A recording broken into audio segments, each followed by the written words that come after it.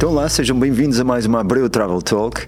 E hoje aqui comigo tem a Gisela João. Olá. Olá, Gisela. Eu vou começar por falar, nós aqui há uns dias estivemos juntos e tu, antes de cantares as músicas maravilhosas que cantaste no evento que nós organizamos, falaste de viagens, não é? E falaste de uma das coisas mais giras em termos de curiosidade que nós fomos ouvindo aqui ao longo destes últimos tempos sobre viagens, que é as viagens que tu fazes para cozinhar nos sítios onde vais. Vamos começar por aí, portanto, sem apresentações, toda a gente conhece, vamos direto para o tema das viagens e conta-nos um pouco essa história. Eu gosto muito de viajar e o que eu mais gosto quando viajo é sentir de facto que estou num lugar que é fora da minha zona de conforto, que não falam a minha língua, ou que falem, por exemplo, no Brasil falam a minha língua, não é? Mas eu quero sentir que não estou em Portugal, eu quero conhecer a vida daquelas pessoas, como é que é o dia-a-dia daquelas pessoas de lá. Portanto, as pessoas são todas diferentes a viajar, eu tenho noção disso. Eu, pessoalmente, gosto de fazer uma viagem quase como se eu fosse uma local. Eu dispenso os roteiros turísticos. Eu gosto de conhecer pessoas nos locais e que essas pessoas me encaminhem, me levem para a casa delas. Adoro cozinhar, eu gosto muito de comer e gosto muito de cozinhar. E para mim, a forma como as pessoas se juntam à volta de uma mesa ou na cozinha por causa da comida diz muito sobre a cultura dessa pessoa, porque ouvem-se as histórias do dia-a-dia dessas pessoas e percebe-se como é que funciona culturalmente, economicamente, a todos os níveis, como é que funciona aquele país ou aquele lugar onde nós estamos. E então, como é que surge assim a hipótese até de poderes cozinhar com essas pessoas, não é? Olha, já me aconteceu de estar sozinha. Eu viajo muito sozinha por causa da minha profissão, porque quando eu tenho tempo livre para viajar, normalmente não é na altura de férias ditas normais dos meus amigos. E então habituei-me a viajar sozinha quando tenho tempo. E o facto de estar sozinha é maravilhoso muitas vezes, porque entramos num café, já me aconteceu entrar num café, sentar-me, eu falo muito também, eu meto-me com as pessoas, e estava a comer, a petiscar, isto foi no México, a petiscar uns tacos, e de repente estava uma miúda da minha idade que estava lá a falar muito com a senhora sobre uns catos, e eu meti-me na conversa, claro. Eu, mas como é que se chama? Mas como é que se cozinha isto? E ela disse, eu posso te ensinar se quiseres, queres vir à minha casa? Eu, quero, claro. Ela, quando? Amanhã? Eu, se hoje também posso. E ela, então, mas vamos. E então de repente eu já estava em casa dela, aprendi a fazer o cacau, o chocolate, ouvi muito sobre o ritual do cacau, porque o cacau é quase como não é chocolate para eles, não é? O cacau é uma coisa quase como o ouro. Preparar o cacau, cozinhar os topales, que são aqueles os catos, fazer uma salada com aquilo, fazer mole verde, que eu cheguei cá e disse a uma amiga minha mexicana, ela, como? Tu fizeste mole verde? Nem eu sei fazer isso. Nem pensar. No Brasil a mesma coisa. Em Itália fiz para aí, sei lá, umas 4 ou 5 casas diferentes com pessoas que eu fui conhecendo, a fazer pasta, a fazer massa de pizza. Até havia uma senhora que dizia, você é infiltrada, você é cozinheira e veio aqui infiltrada para conhecer a receita, não sou mesmo. Bom, isso é muito giro, histórias giras. E tu falavas, né? E eu vou já voltar um pouco atrás, até para percebermos como é que eram as tuas primeiras viagens. Estas, como tens dito, são algumas vezes sozinho. Olha, a minha primeira viagem, eu cresci a ver as novelas brasileiras. Então eu sonhava com a Tieta do Agreste, lá cheia de tesão. Eu via o café da manhã das telenovelas. Eu sempre sonhei com o Brasil, sempre. Eu acho que todos os portugueses sonham com o Brasil. Então, o meu primeiro disco saiu em 2013. Em 2014 foi a primeira vez na vida que eu tinha o meu dinheiro, que eu podia viajar. Caramba, eu vou para o Brasil. Tomaram daqueles pequenos almoços que apareciam na telenovela. Sim, no café da manhã, cheio de cores. Fui para o Brasil, cheguei ao Brasil e tinha uma ideia. É muito engraçado porque sempre tive muitos amigos brasileiros a minha vida inteira. E sempre eles diziam-me sempre: não, no Brasil, Rio de Janeiro, você chega lá, você faz amigos em 2 minutos. Eu cheguei ao Brasil e eu ia ficar em casa de um amigo meu que é francês, mas vive no Rio, em Santa Teresa, já há muitos anos. E a casa dele tem 3 quartos que ele aluga. Era amigo de um amigo meu. Então eu cheguei lá, pensei, pronto, conheci o Mathieu, depois ia para a praia. Durante 10 dias ninguém falava comigo. Eu estava a ficar muito triste. Então um dia cheguei a casa, o namorado desse meu amigo era brasileiro, e ele disse: sabe qual é, Gi? É que você parece muito carioca.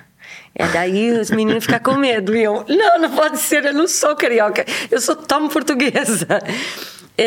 Então essa viagem acabei por depois fiz uma amiga, uma grande amiga, Nayara, até hoje, e depois acabei por, era para ficar 15 dias, fiquei lá um mês. A vida já mudou, já conheci um monte de gente, um monte de amigos. Esse ano passei o meu ano quase todo, que sempre que eu tinha férias eu ia para o Brasil. E, portanto, ali aqueles primeiros 10 dias foi só um ninguém. O Rio de Janeiro era um sonho que eu tinha, até que depois eu conheci o Nordeste. Então. No Nordeste. O Brasil é um país que me marcou muito porque me mostrou toda uma forma de relação com o corpo e com a vida que mudou-me muito enquanto pessoa. Muito, muito, muito. Tenho muito a agradecer ao Brasil por isso. É um país que eu acho que a nós portugueses, que somos mais cinzentões, mais tesos, nos ensina muito. A relação com o corpo é uma coisa muito curiosa. Está ligada também com o clima, não é? Isto são as conclusões a que eu chego. Mas o facto das pessoas serem mais abertas, mais expansivas, mais dadas, é uma coisa que nos acrescenta muito. Eu no Nordeste, o sotaque do nordestino, as minhas amigas nordestinas falando, de que eu fico cheia de vontade, eu rio muito com elas. As comidas, bolo de rolo, aquelas águas. Eu conheci um lugar chamado Baía Formosa, que nem sequer tinha um hotel, tinha uma pensão linda. Eu estava ficando em casa de uma amiga minha. Já falas até com sotaque quando falas do Brasil. Hoje passei o dia com amigas brasileiras, então... Eu estava em casa dessa amiga minha que é professora lá numa escola primária e depois também criou uma associação lá é uma terra pequena, mas é mesmo uma baía linda de morrer. E há pouco tempo até percebi que a SIC está agora a passar uma telenovela que foi filmada lá em Baía Formosa. E na altura, é uma telenovela antiga, e lá na altura eles tinham o maior orgulho porque foi filmada lá essa telenovela. E aquele lugar é incrível, o tempo para lá, as pessoas são maravilhosas. A gente estava na praia e dizia: eu quero levar um peixe para casa, e o senhor dizia: peixe já vem. Então ele ia no mar e trazia o peixe para nós. Incrível. Olha, e tu viajas muito em trabalho também? Viajo muito em trabalho. Em trabalho. Portanto, a parte da viagem quase que desaparece, é trabalho. Portanto, é trabalho. E aproveitas alguma coisa ou não? Ou então viajas e depois dizes: acho que isto é giro, tenho que voltar cá um dia, não é? Sim, isso acontece-me. Por exemplo, eu gosto muito da Alemanha. E é muito curioso porque nós aqui em Portugal crescemos a ver o Rex, o Cão Polícia, uns canais que apareciam a RTL, às vezes estava na Parabólica. Quando eu era pequenina, eu lembro-me, e sempre tive a ideia que os alemães eram um povo muito, como eu costumo dizer, fucking direitinhos, sabes, tipo, sabe, tudo muito certinho. São, mas eu apaixonei-me muito pela Alemanha, e acho que essa imagem de um povo mais frio é completamente errada. É mesmo muito errada. É o país onde eu sempre fiz mais tours, e é um país onde eu fico sempre fascinada com a beleza daquele país. Acho que se devia falar mais da Alemanha como destino, porque é muito bonito mesmo. Muito bonito. Bélgica também. Bruges é de uma pessoa ficar assim tipo: isto parece que foi feito de propósito só para brincar. Para a fotografia. Sim. Sim. E que viagens é que mais te marcaram até hoje? Aquelas, se pudesse escolher o top 3 das viagens que mais te marcaram, independentemente de ser mais emocional, mais cultural. Essa da Baía Formosa, porque está muito perto também de uma grande plantação de cana-de-açúcar, e é uma coisa que para nós, europeus, nós não sabemos o que é aquilo. São quilómetros, é gigante, aquilo parece que nos come vivos. E eu fiz, como eu estava a viajar lá está, eu gosto de viajar com pessoas que são de lá, porque essas pessoas vão te levar para lugares que eles conhecem. Claro. E então essa minha amiga, que é uma das minhas melhores amigas, ela cresceu ali perto. Ela é paraibana, é de João Pessoa, mas viveu muito ali em Baía Formosa também. E então nós fazíamos um caminho que eram quilómetros e quilómetros pelo meio das canas de açúcar, e depois íamos ter um sítio de mangue. O mangue é aquele rio que tem os caranguejos, e depois a gente ia pelo meio da floresta por um trilho, e de repente já estávamos a dar banhos de... como é que chama? Que até nós fazemos as máscaras de argila no meio do mangue, e depois quando passámos ali o dia, depois quando íamos embora, íamos num barquinho que toda a gente tinha que se baixar porque está o canavial todo assim por cima. Assim, uma coisa de sonho, O Brasil está no meu top 1. Eu acho que o Brasil tinha tudo para ser o país mais forte do mundo. E eu não percebo porque é que não funciona, porque é de facto... eu até fico emocionada porque eu amo aquele país a todos os níveis. Este ano eu conheci um sítio que mexeu muito comigo, porque eu sou uma pessoa de praia, eu adoro praia, eu gosto de natureza em geral, mas se for para eu ir de férias, para não fazer nada, eu gosto muito de praia. E estava no México, fomos para o México, e então eu estava a marcar praia, e houve uma amiga que me disse: olha, eu estive no México no ano passado e tenho muita pena de não ter ficado mais tempo neste lugar, se puderes, vai lá. E nós íamos de carro, as viagens fazem super bem de carro no México, as estradas são ótimas.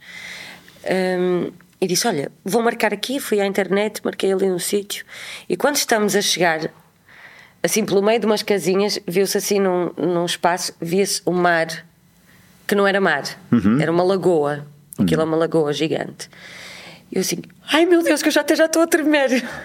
O meu namorado tipo: é aqui que nós vamos ficar. É aqui que nós vamos ficar. Nós chegamos lá, aquilo é uma lagoa enorme, chama-se Bacalar, este lugar.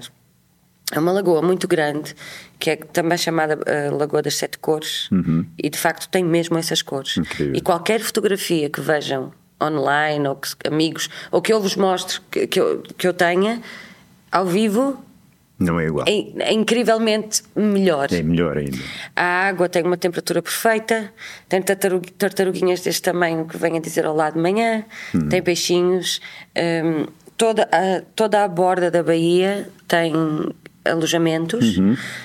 Eu não sei, acho que foi uma estrelinha que naquela viagem estava por cima de mim e disse: é aqui que tu vais ficar. Era o melhor de todos, com a melhor vista, com tudo, a comida deliciosa, o staff incrível, chama-se Casa Bacal, um sítio de sonho mesmo. Aquilo foi tão bom que nós ficámos lá 5 dias, e para aí ao 4º dia o Justin disse-me: há quantos dias é que nós estamos aqui? Eu acho que só estamos há 3. Ele: parece que estamos há mais tempo. Pois, parece. Mas parou mesmo, sim, sabes, para desligar. Com uns bangalôs incríveis, uma coisa de sonho. Cozinhaste aí, não? Cozinhamos, depois conheci um casal, muitos jovens, que estavam a começar a dar aulas de culinária para turistas, porque não há assim muitos turistas ali naquela zona. Então fomos os primeiros clientes que eles tiveram. Casal, muitos jovens, passámos para aí, sei lá, umas 7 horas enfiados em casa deles, brincar com os gatinhos, com os animais, a cozinhar, a saber sobre o chocolate, sobre as ervas, sobre tudo. Foi muito divertido. Viajamos também ali ao lado, conhecemos uns sítios que eram os rápidos, que a gente entra na água e vai com a corrente, mas tudo super seguro. Há uma pedra lá, que agora não lembro o nome, como é que aquilo se chama, em Bacalar, há uma pedra que é o ser vivo mais antigo do mundo, que são umas rochas que estão na água, eles põem até umas fitas na água para proteger, porque quando se toca aquilo desfaz-se e morre. Stromolitos, um nome assim estranho, mas nós acabou a nossa estadia lá e eu tinha marcado outro sítio que ficava 1h30 de viagem para sul, e chegamos lá e eu só fiz sinal ao Justin e disse vamos para trás. Não, e ele vamos embora, mas já está aqui marcado, eu não quero saber, eu quero ser feliz. Não estava a ser feliz lá, ele estava muito, então vamos embora. À noite pegamos nas malas, abandonámos mesmo. Um outro senhor tem que ir embora, tem uma consulta. Nós fizemos a mesma coisa, abandonámos, não posso estar aqui. Pegámos nas malas, voltámos 1h30, chegámos lá à noite e eles: quanto vocês não iam embora? Não, o nosso bangalô está livre. Não, já está ocupado, mas temos outro para vocês. Ficamos lá o resto do tempo todo. Portanto, voltaram para o sítio. Também há umas ruínas perto lá para visitar, assim bem giras. Mas pronto, artesanato incrível. Agora este ano o Justin vai acabar uma turnê na América Latina no final de junho, salvo erro, na Cidade do México, e já estamos a pensar ir lá passar uns dias e depois ir para o outro lado, Chiapas, porque eu faço muito artesanato e é a zona do artesanato lá, e eu quero ir lá aprender, porque é uma coisa que eu também gosto muito de fazer. Em Atenas, por exemplo, era suposto eu fui lá passar o meu aniversário, porque o Justin fazia um concerto lá em Atenas no meu aniversário. Então voei para Atenas e estive lá 4 dias sozinha até ele chegar. Passamos 2 dias juntos, o dia do concerto e o dia depois que ele tinha de folga antes de continuar a tour, e eu estendi a minha viagem, fiquei mais 4 dias só para ficar a tricotar e a bordar com umas senhoras gregas que nem falavam inglês, só uma é que falava mais ou menos inglês, mas ficámos amigas e eu todos os dias ia para lá de manhã a tricotar com elas e ensinar pontos, elas ensinavam-me a mim técnicas. É isto que nós levamos da vida. E a Cidade do México, já conheces? A Cidade do México, não, só conheço o aeroporto, mas o Justin conhece muito bem e tem muitos amigos lá e está sempre a dizer: não, Cidade do México é um dos meus sítios favoritos do mundo, eu tenho que te levar para todo lado na Cidade do México. Incrível, de facto. Bom, e top 2, top 3, não é? Assim, uma outra viagem que tem marcado, não é? Já vimos Brasil, alguns sítios, esta do México e uma outra. Olha, os Estados Unidos surpreende-me muito, porque eu sou de uma geração que nos anos 80, nos anos 90 nós consumíamos telenovelas brasileiras e filmes americanos. Portanto, a ideia que eu tinha dos Estados Unidos era uma ideia que, de facto, Nova Iorque não é os Estados Unidos, não é? Claro. Nova Iorque aqui não tem nada a ver. Nova Iorque e LA não são os Estados Unidos. Acontece que o Justin, o meu companheiro, é um New Yorker porque viveu em Nova Iorque 15 anos, mas é do Tennessee. Ou seja, é outro país, é outro lugar. E eu costumo dizer que em dezembro eu vou sempre para os Estados Unidos e para passar o Natal e as festas, e eu costumo dizer que vou ter com as minhas amigas, as minhas groupies americanas, são as minhas amigas que a mais nova tem 76 anos. E então eu chego lá e aquilo que eu vou fazer é: o Justin, eu chego lá, estou com a mãe do Justin e tal, mas eles já sabem que todos os dias eu vou passar 3 horas. O meu namorado é de uma terra muito pequenina que se chama Elizabethton, muito pequenina, muito pequenina. E há outra terra também muito pequenina ao lado que se chama Johnson City, onde ele me leva sempre, onde eu conheci uma senhora maravilhosa que tem 72 anos. Ela herdou uma vivenda e ela contou-me: os meus filhos já não vivem aqui, já são adultos, já têm as vidas deles. Eu já tenho a minha vida feita, já está reformadíssima. O meu marido também. O que é que eu gosto de fazer? Sempre gostei de fazer tricô. E então o que é que ela fez? Essa casa, ela transformou a casa numa loja e espaço de encontro de mulheres. Então entra-se na casa e na entrada da casa ela tem umas lãs à venda, e a sala é uma sala, tem a mesa grande da sala, e então juntam-se ali senhoras que aparecem à volta da mesa, trazem bolachas, trazem cookies, trazem receitas e estão todas a tricotar em conjunto. E então eu vou para lá passar 3 horas por dia até ao Natal. Depois passo ali o Natal, vou lá também mais 2 dias antes de vir embora, e para mim foi uma surpresa muito maravilhosa conhecer estas pessoas que são mais parecidas connosco do que aquilo que nós pensamos. Nos Estados Unidos, nestas regiões, aprender a fazer cookies. A tradição, por exemplo, eu acho super fofo que na altura do Natal elas fazem, a minha sogra e as amigas dela fazem um monte de cookies, muitas bolachas. Havia alturas em que eu já dizia assim, já não consigo comer mais açúcar, já não aguento mais. Mas aprender aquelas receitas todas, e elas têm uma coisa super fofa que é: fazem as receitas todas, mas há aquela, eu fiz esta, mas esta receita é da Marta, ninguém mais faz. Ela é que faz bem. E depois trocam, vão entregar à casa umas das outras saquinhos. A mesa está sempre cheia de saquinhos e saquinhos, todos que é para ir entregar. Com receitas diferentes. Com receitas diferentes para ir distribuir pelas amigas, e aprender a fazer marshmallows caseiros, que é uma coisa maravilhosa. Sejam muitas mãos, mas é incrível. Acho que esta coisa de viajar e de pensar a mesa como um encontro de pessoas, porque é isso que acontece, claro, e de partilhas, se juntarmos isso à viagem, acho que a viagem fica perfeita. E qual é a próxima viagem? Tens alguma coisa pensada já? Não? A próxima, eu ando aqui na dúvida. Eu quero fazer uma surpresa, que esta viagem eu sinto que vai ser uma viagem muito memorável para mim, que é, eu quero fazer uma surpresa à minha irmã, que nunca andou de avião e que nunca andou de bicicleta por questões de saúde. A minha irmã nasceu com uma doença degenerativa e por questões de saúde há muitas coisas que nós tomamos por garantidas e que ela nunca pôde fazer. E eu gostava muito de lhe fazer uma surpresa e levá-la para um país que não fale sequer a língua portuguesa, sabes? Que é para ela sentir que está mesmo... Está fora mesmo, está completamente fora mesmo. E quero documentar essa viagem toda, porque acho que vai ser assim, uma coisa muito emocionante mesmo. E nós vamos não sei para onde mesmo.